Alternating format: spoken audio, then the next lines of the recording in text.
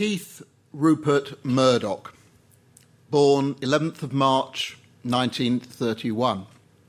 Happy 80th for next month, Rupert.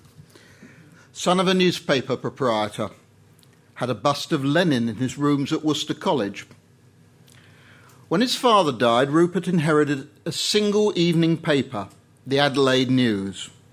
From that, he built News Corporation, the greatest media empire the world has ever known.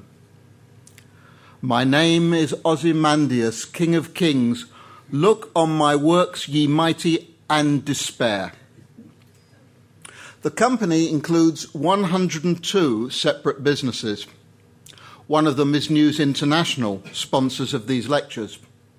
Another is Zondervan, the world's leading Bible publisher, whose mission is to be, and I quote, the leader in Christian communications, meeting the needs of people with resources that glorify Jesus Christ and promote biblical principles, close quote.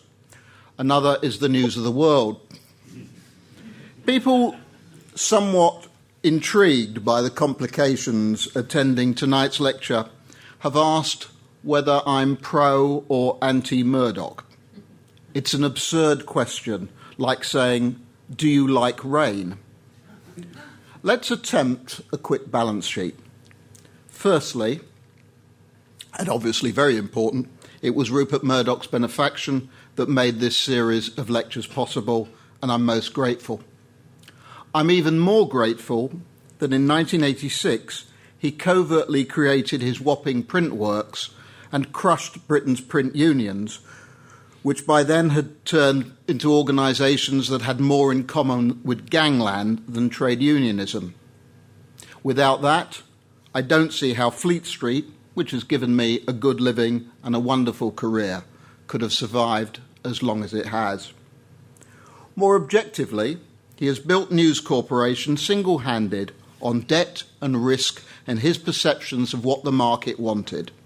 Within Britain alone, he has backed his skill and judgment to the hilt on 3 separate occasions when he perceived opportunities that no one else saw. Each time he was proved right. These have defined the country's media landscape and to some extent the country itself. The first was his decision to take over the failing, earnest, leftish Middlebrow Sun in 1969. The day before the handover from the old owners took place, the new, young, and then little-known owner was given space in the paper to lay out his manifesto. He didn't quite say he would be glorifying Jesus Christ and promoting biblical principles. He did say it would be the paper that cares about truth, beauty, and justice. In private, he reportedly expressed it slightly differently. I want a tear-away paper with a lot of tit. I think we know which direction was chosen. We should also be clear that his perception of what readers wanted was spot on. From a standing start, The Sun overtook the Daily Mirror to become Britain's biggest selling daily in just over 8 years. The second crucial decision was Wapping. The third was Sky TV. Only a churl would refuse him credit for the acuity and daring of these decisions. We may be on the brink of a fourth, and I hope so, the end of giving away newspaper content on the internet for nothing. Again, others have lacked the guts to do what he's done. And Sky TV is one of the wonders of the world. The Sky Plus remote control is one of the most brilliant gadgets ever invented, superbly designed. I can watch or record any programme from one of hundreds of channels in seconds. A child can do it in microseconds. If anything goes wrong, you ring the call centre in Scotland, where a sweet woman with a soft accent will deal with the problem efficiently and knowledgeably. I wish I could get the same service from BT or Barclays Bank. Sky B's interim profits for the second half of 2010 were up 26% to £520 million. Their customer base has just hit the 10 million mark at a time of extreme austerity and at a time when Sky were ramping up the price of its full package above 50 quid a month. A fact I don't recall the company discussing with me before it raided my credit card. And yet, when you look at the 102 companies, what is the common thread? What does the News of the World have to say to Zondervan, except maybe, forgive us, O Lord? They are linked only by their ownership. And there does seem to me an emptiness at the heart of it all. How can one equate the excellence of the Sky News service that we see in Britain and the manipulative malevolence of its US equivalent Fox?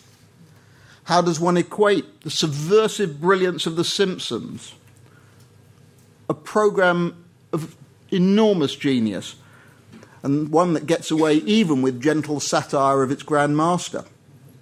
But how does one equate that with the fact that on tonight's Sky One schedule they are showing 5 episodes of The Simpsons because the cupboard is otherwise so utterly bare?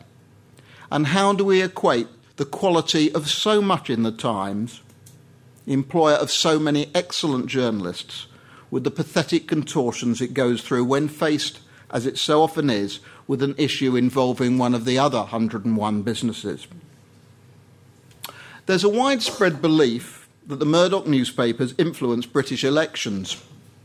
And it's certainly true that in every election for more than 30 years, the Sun has vigorously backed the winning side.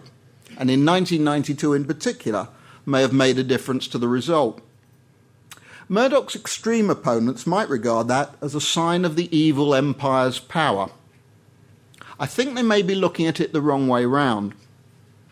In the British context, News Corporation's business has depended on its ability to either shape or get round the complex and ever-changing regulatory framework in which it has to operate. It needs a grateful, pliant, client government. I would say that most often, in politics as in business, Murdoch has spotted and backed winners, Thatcher, Blair, Cameron, rather than created them. Though he transcends national boundaries himself, his outlets habitually applaud patriotism. The vital question, however, is the one asked by the Holy Roman Emperor Franz II. Is he a patriot for me? I'm not venturing into this non-sporting area just to be mischievous. Not really. The background is crucial to the theme of the lecture. The task is to find the seat of power in modern sport, a vital and ever-growing part of the economy and national life. And to do so, we have to understand something of the chief patron. Last week, we left the story at the 1990 World Cup. Britain was transfixed by Paul Gascoigne's tears and the drama of the football. Rupert Murdoch was at the time transfixed by a more personal drama. Among the fantastic films produced by his main film company, 20th Century Fox, was Titanic. And in 1990, the unsinkable News Corp nearly hit an iceberg. The culprit was Sky TV. At that time, 2 infant companies were battling it out to sell the British a product, the satellite dish, that met an apparently non-existent need. One of the companies was British Satellite Broadcasting, inventors of the so-called square reel. The other was Sky. In the last lecture, I mentioned how a TV aerial in 1949 was a form of social climbing. In 1989, a Sky dish was the reverse, an indication of chaviness avant la lettre, a sign that said, "Here be a council flat with sun readers and children called Kylie." But even the sun readers weren't really biting. In mid-1989, take-up of dishes was way below projections, and the new Murdoch venture was losing £2 million a week. What's the difference between Sky TV and the Loch Ness Monster, ran one joke of the era. Some people have seen the Loch Ness Monster. A BSB square reel might have been considered more stylish. It was less obtrusive. And the company, owned by a consortium of grand media firms like Granada and my own current employers, Pearson, had a more upmarket vision of satellite TV. Unfortunately, the Squarial was even less visible than the Sky Dish. It launched its service 9 months late. There were said to be more people at the launch party than had actually brought Squarials. Mind you, it was a pretty great launch party. This was a company with lax of financial controls and a group of footballers' wives on a shopping spree. BSB spent £80,000 on designer peppermints. Not surprisingly, it was hemorrhaging money. But the situation of BSB's rivals, Sky, was little better. And on the night of December the 6th, 1990, Sky nearly brought the whole temple down. Murdoch had used vast quantities of debt to power his expansion long before it became fashionable to do so. Since his whopping victory, and it was a whopping victory, over the printers 3 years earlier, his group's profits had doubled. But he had a vast quantity of short-term debt, which had been sold on and sliced up in the way that has become very familiar, so that he owed money to 146 different financial institutions in 10 different currencies. One of those institutions was something called the Pittsburgh National Bank. He only owed them 10 million quid, which in normal times Rupert might have found in his trouser pocket. But he knew nothing about Pittsburgh, and Pittsburgh knew nothing of him, except that he couldn't pay his debts, and so the bank told the News Corp emissary that the company would have to be liquidated. The chairman of the bank, this piddling little mank in Pittsburgh, refused to speak to the boss. He, Rupert Murdoch, who could make presidents and prime ministers jump to attention. Nothing beside remains round the decay of that colossal wreck. Boundless and bare, the lone and level sands stretch far away. But no. He managed to speak to the chief loans officer, and he begged, and he wheedled, and he prevailed, and the debt was rescheduled. In the main poker game, both sides, Sky and the old BSB, were playing with something like a 7 high, a rapidly diminishing pile of chips, and no clue exactly how desperate the opposition was. They sank with relief into each other's arms and merged. Ostensibly, the creation of the new company, BSkyB, was a draw. But the Squarial investors were more diffuse and far more interested in getting the hell out and returning to more familiar ground. And that left Rupert Murdoch with de facto power over how the new company would be run. The old BSB was essentially a franchisee, given a licence by the great and good, sitting in solemn conclave on a quango in the traditional British manner. And BSB had a proud British satellite. It was bespoke, state-of-the-art, technologically whiz-bang, and of course didn't work properly. The Astra satellite was a cheapo, using comparatively primitive technology run by a company based in Luxembourg, and Murdoch had hitched a lift. Most importantly, it benefited from a loophole in the 1990 Broadcasting Act. This had provisions severely restricting cross-media ownership, but the final version specifically exempted non-domestic satellites, i.e. Astra. I have heard it suggested that this was specifically designed by Margaret Thatcher's government to protect her favourite media tycoon. Such a notion is, of course, wholly unthinkable in Britain's scrupulous political culture. The deal with BSB also gave Murdoch the right to install his own chief executive, a figure lately poached from Kerry Packer's Channel 9 in Australia, Sam Chisholm. Chisholm has been gone from Britain 14 years now, but to anyone involved in the early days of British satellite, he remains a legend. You can choose any adjective you like to describe Sam, one Sky executive told me. They're all true. These adjectives regularly used, included small, squat, foul-mouthed, domineering, nasty, vindictive, cunning, ruthless, occasionally charming, and usually right. It was Chisholm, not Murdoch, who was the central figure at Sky in the early 1990s when the company began its ascent from the gutter to the stars. And it was Chisholm, obviously with his boss's support and agreement, who drove through the deal that transformed British television and sport, the marriage between Sky and Premier League football. One curious thing about this deal is that neither Chisholm nor Murdoch actually knew anything much about sport or even liked it. When someone mentioned the draw to Chisholm, he said, "When do they play that?" And Rupert said his best-connected biographer hates sports, hated them at school, has no interest in them now. There is a slightly more nuanced version of that given to me by a well-placed source.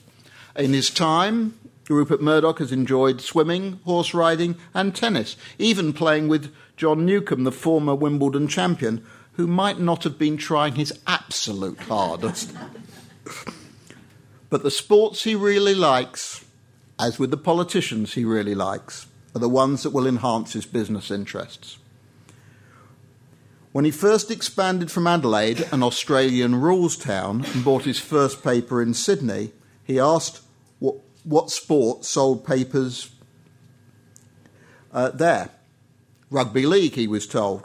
Right, he said, we'll feature that. And his paper, the Daily Mirror, soon squashed the opposition, which happened to be called The Sun. He doesn't like films either, apparently, but the prevailing orthodoxy at both the original competing satellite companies was that Hollywood would be the main driver of dish sales. Yet this was absurd. Britain had an exceptionally high penetration of video recorders in the 1980s and 1990s, possibly higher than anywhere else on Earth. It was easy and normal to just nip out and rent a video. Why would you want to pay £50 a month for Hollywood films? Yet the two companies were desperate to buy up rights from the big studios, and they drove up the prices of these rights to crazy levels, and that's what nearly broke them both. Sport, however, was different. A VHS machine couldn't bring you live league football, something so foreign to the British experience, we hardly knew we wanted it, and the timing was magical.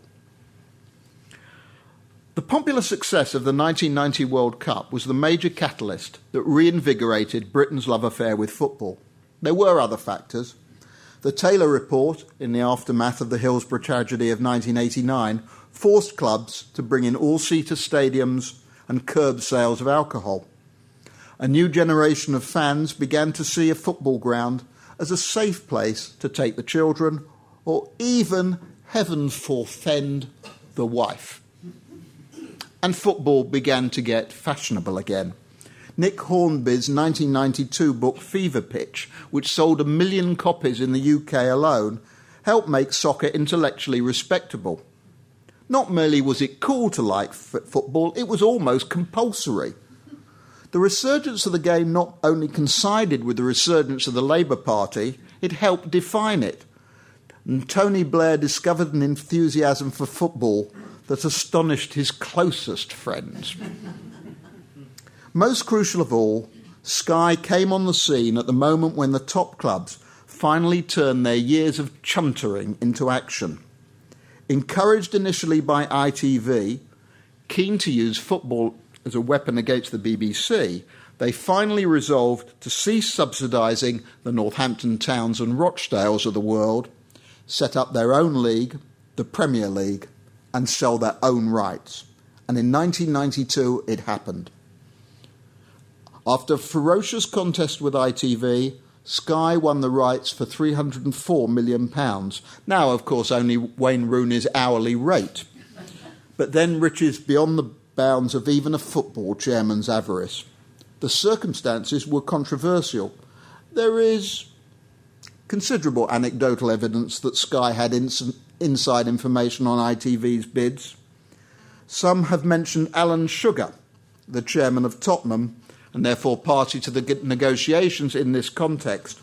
Sugar's company, Amstrad, happened to make Sky dishes.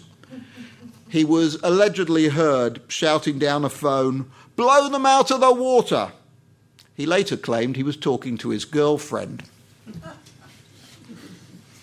The rest is history, or current affairs, because that deal defines the TV that exists to this day. Sky would never be a joke again. Rupert Murdoch would never again have to beg to anyone in Pittsburgh or anywhere else.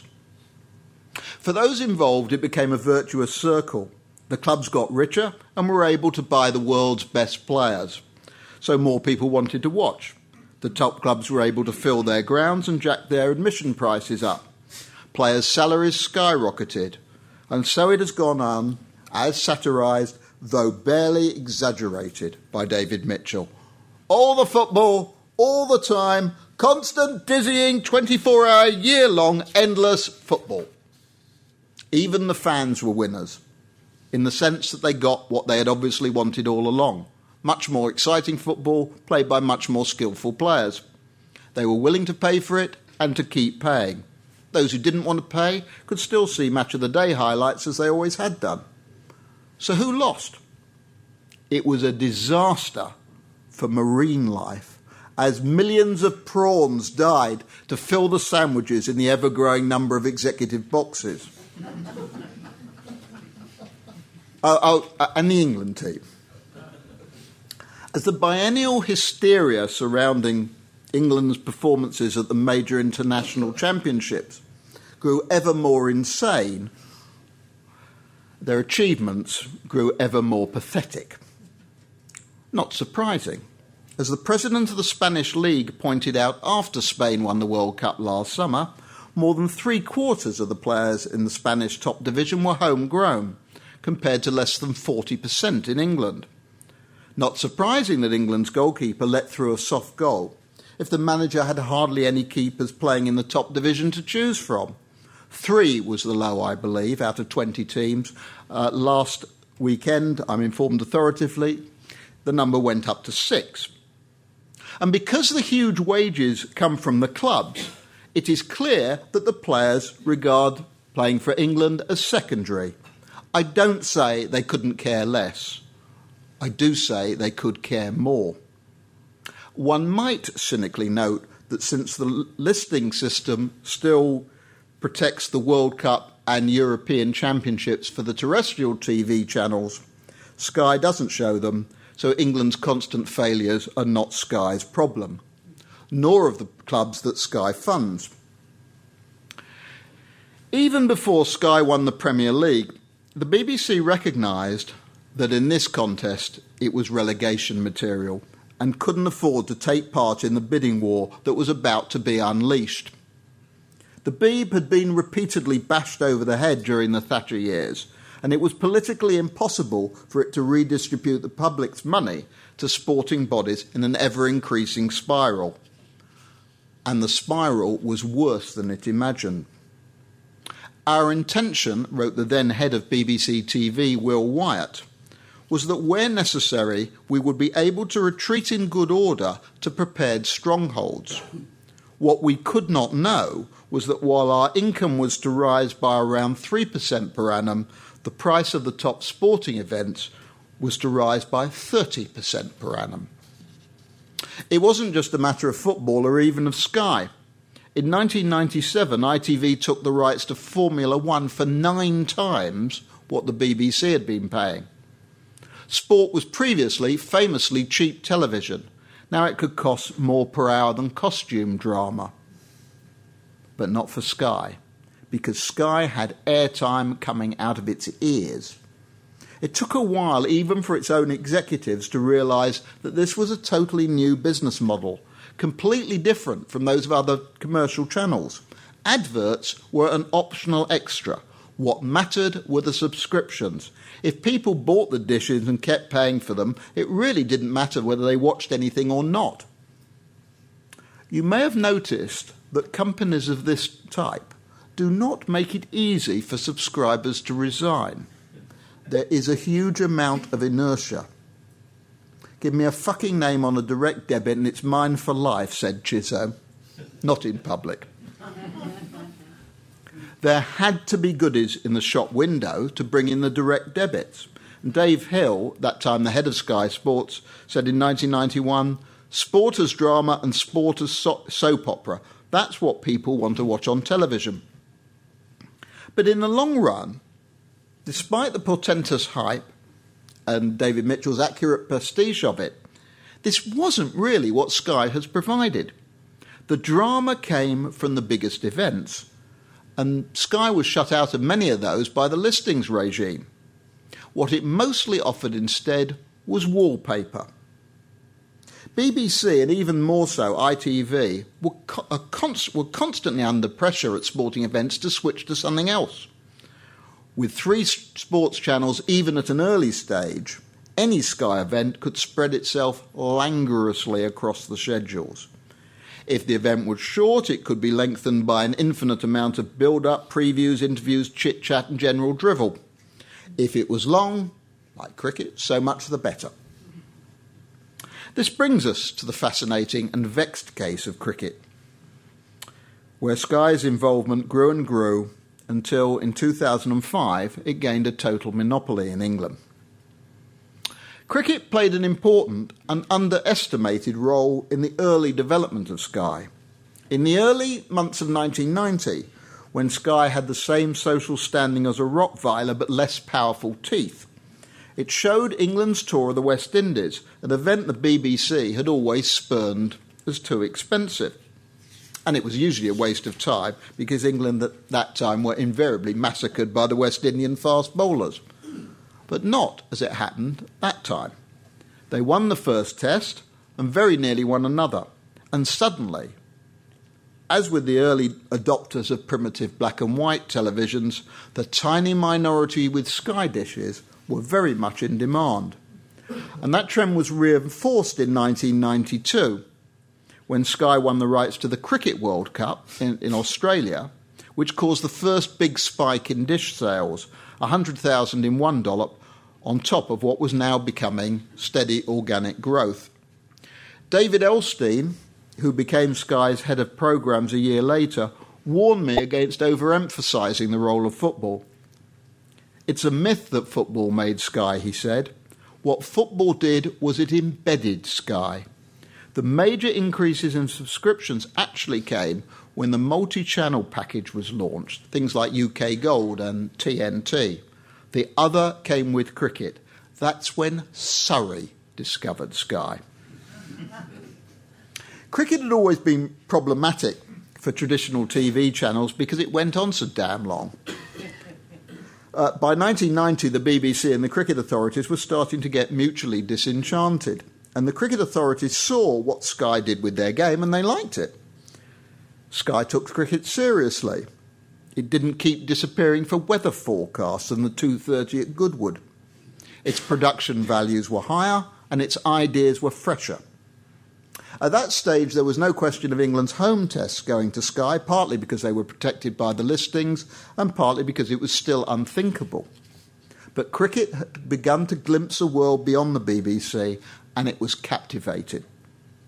In 1999, it took itself to Channel 4, which promised and delivered more imaginative and youth-orientated coverage. For English cricket, it was like a second marriage. It said farewell to the children's mother because she'd grown crotchety and unglamorous and climbed into bed with a sexy young frippet. And there was very little opposition to this change. Even the then editor of Wisden approved. What, actually? The sexy young frippet, however, had a commitment problem. And after 7 years, Channel 4 got bored too. Even in 2005, when a brilliant Ashes series sent ratings soaring. Their game went on forever. You couldn't tell when it was going to finish. If it rained and played late, it caused havoc with the evening schedule.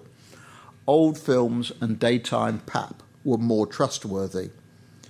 Channel 4's bid for a third contract to run from 2006 was unsustainably half-hearted.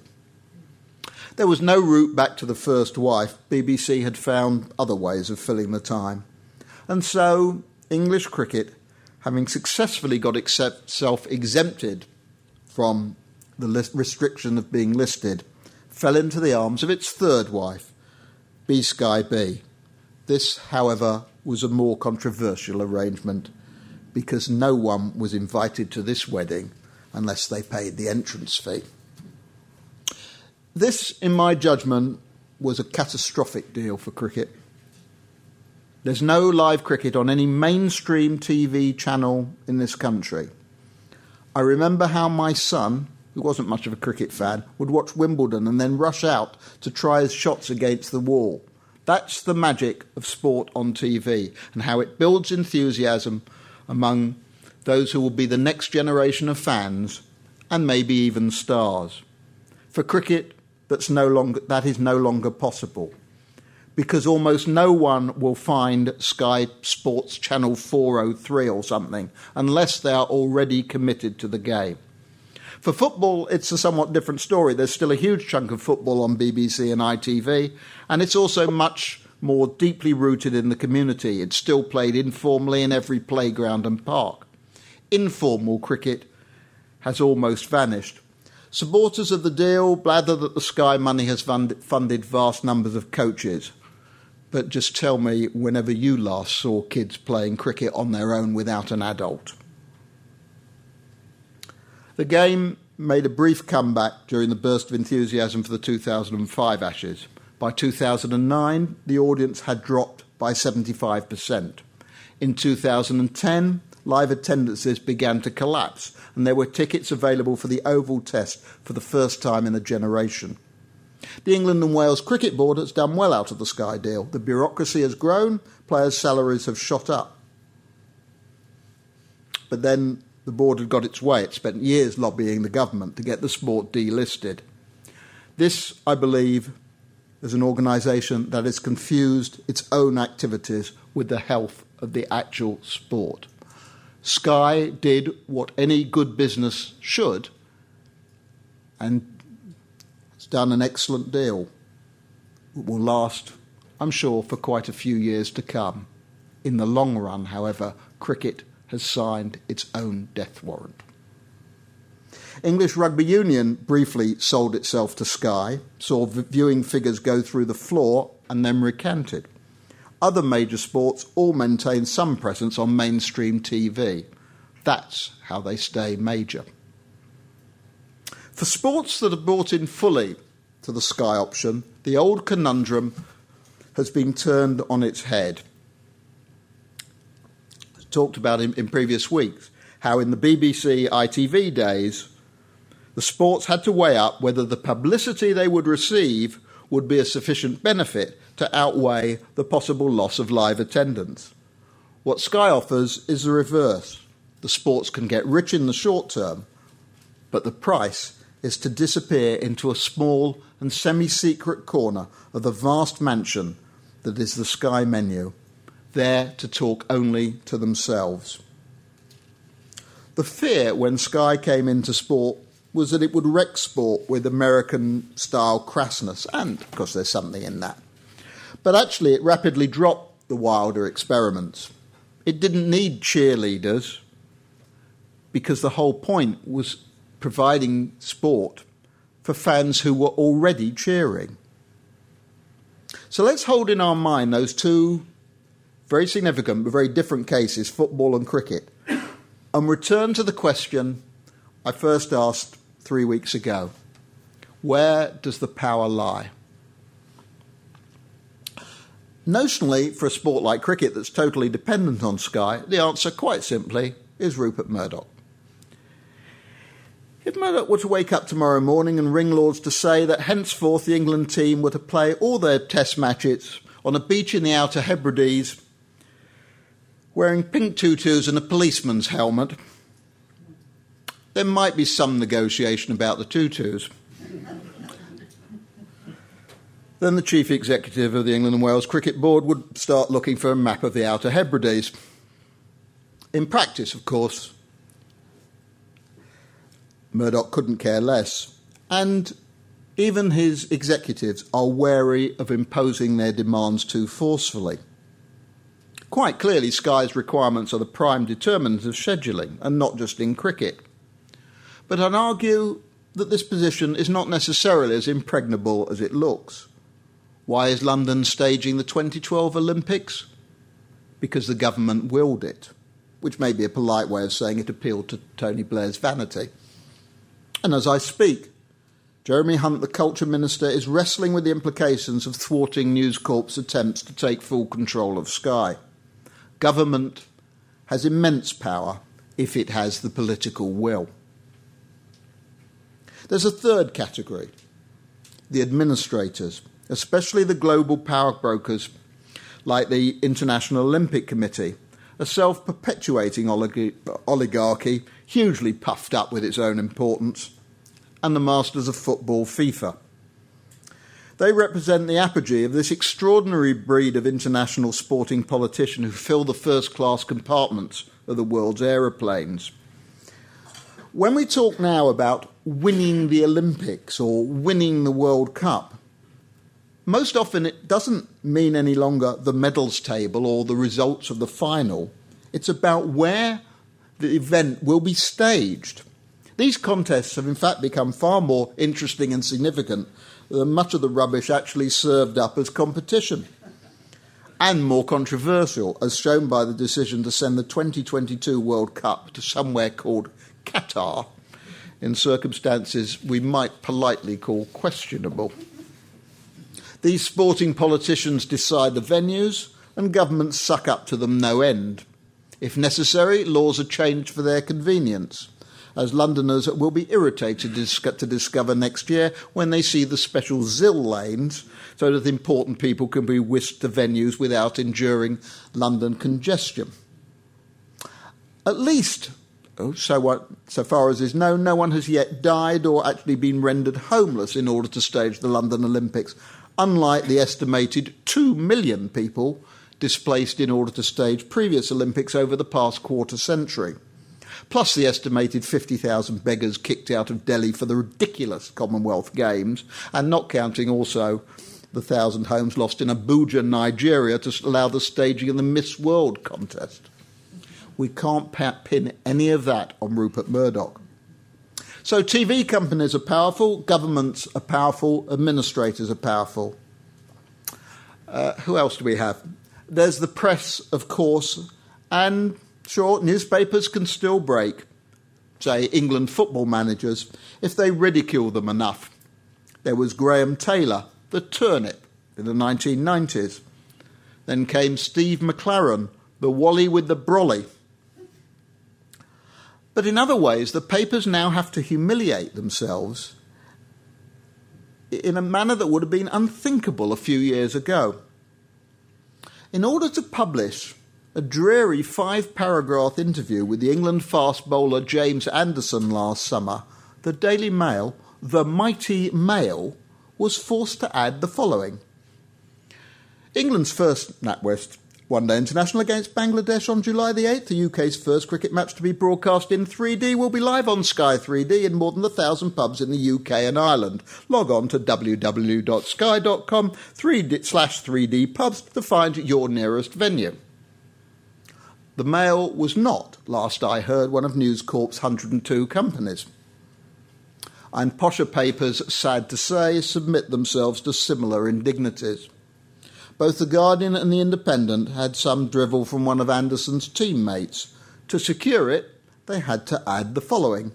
Stuart Broad uses Maximuscle, Europe's leading sports nutrition brand, to maximise his sporting performance. See www.maximuscle.com. There are also increasing skirmishes between owners and authorities between the media and rights owners intent on controlling intellectual property rights. In order to attend the Ashes tests in Australia, I was obliged to sign a lengthy document agreeing not to do thousands of things that would have curdled my blood if only I'd bothered to read it. Football clubs feel increasingly confident about banning photographers to protect their image rights or journalists who get too critical. More and more news is disseminated via official websites where the public can read them at the same time as journalists.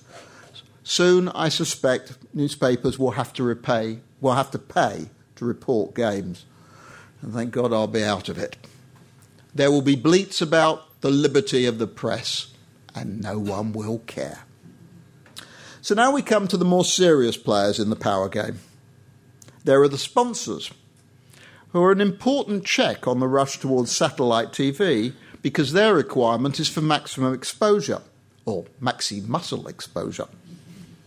But sponsors tend to have short attention spans because association of a brand with a particular product has diminishing returns, as Gillette discovered when it sponsored the Cricket Gillette Cup for 18 years and then found that people thought the company was connected with cricket and not razor blades. Then there are the owners. Powerful indeed. But to take the top of the Premier League as the obvious example, 2 new models have emerged, neither of them actually sensible. They fall into the categories of either profit maximisation or utility maximisation.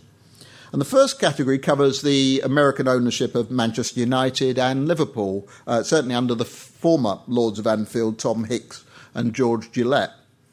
Both sets of owners loaded the club with debt in order to cover their own acquisition of it, emphasising their own profits and revenue stream rather than the club's continuing success.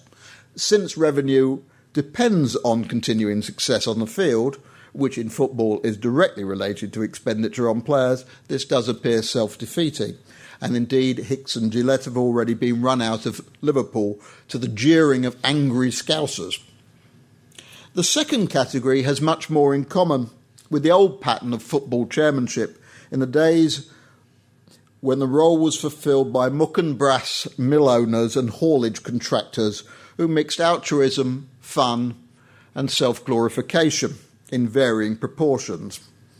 These are the utility maximisers, and often a certain amount of behind-the-scenes deals with the local councillors, which were never quite talked about. But these, in general, are the utility maximisers, whose prime object is sporting success rather than short-term profits, though their long-term goals and underlying motivation may, of course, be a little murkier.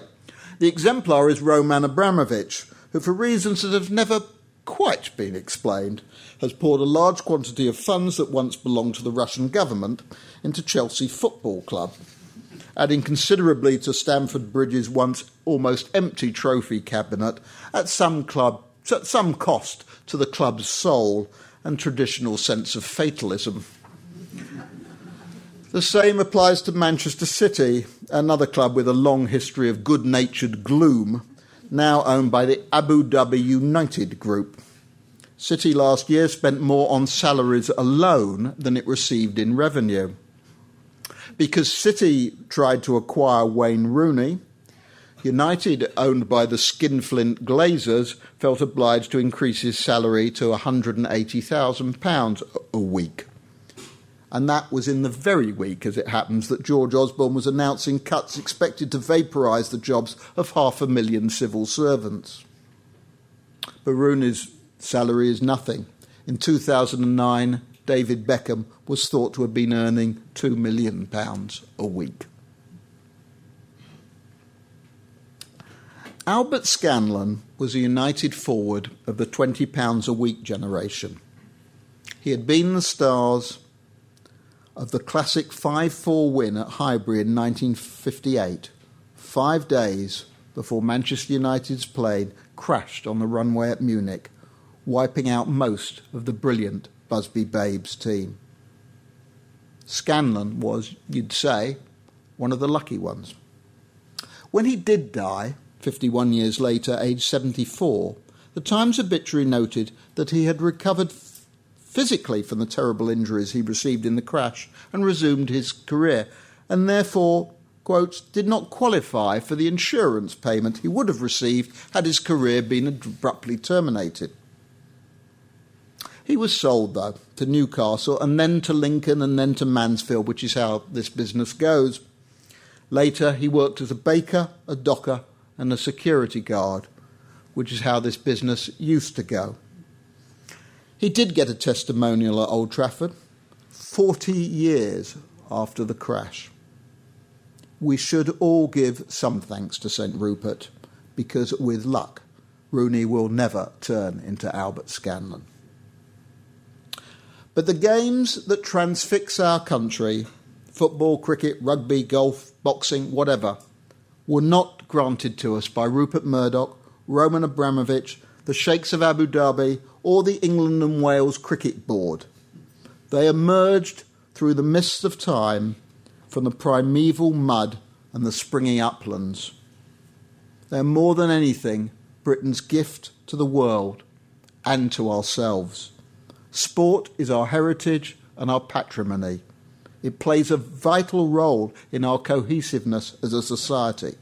It's a reason to get up in the morning, a reason to care, a reason to go on living and forget whatever misery may beset you. There's something so precious about it, it shouldn't belong to any individual, be they British, Russian, Arab or Australian American. AFC Wimbledon, which grew out of a supporters group formed to protest against the original Wimbledon FC's move to Milton Keynes, are now top of the conference, the highest division below the Football League, and well placed to be promoted.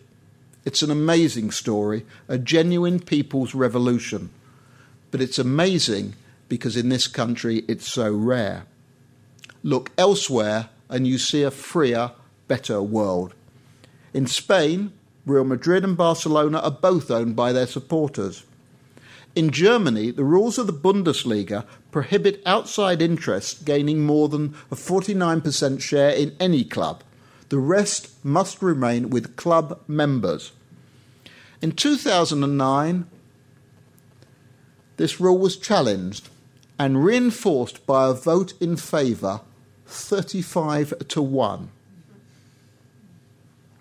The result cannot be any clearer, said League President Dr. Reinhard Rabol. The Bundesliga remains faithful to itself and will continue to build on the factors which have made a decisive contribution to making German football successful over recent decades. These are stability, continuity and being close to the fans. The stadiums are full, tickets are relatively cheap and the games are on free-to-air television. Arguably, German clubs have done less well than English ones lately in the Champions League. However, result of the 2010 World Cup, winners Spain, Germany semi-finalists yet again, having knocked England out 4-1. England a laughingstock. To survive, any institution must be run in what we might call a business-like fashion. This applies to government, sports clubs and universities. But we must nail and destroy the lie that sport is a business as such if we are to preserve it for future generations. It's sport and it belongs to all of us. And that's why here I stand, as though I were once again 7 years old and had nipped through the gap in the hedge to ask our kindly next-door neighbour, politely, imploringly, please, mister, can we have our ball back?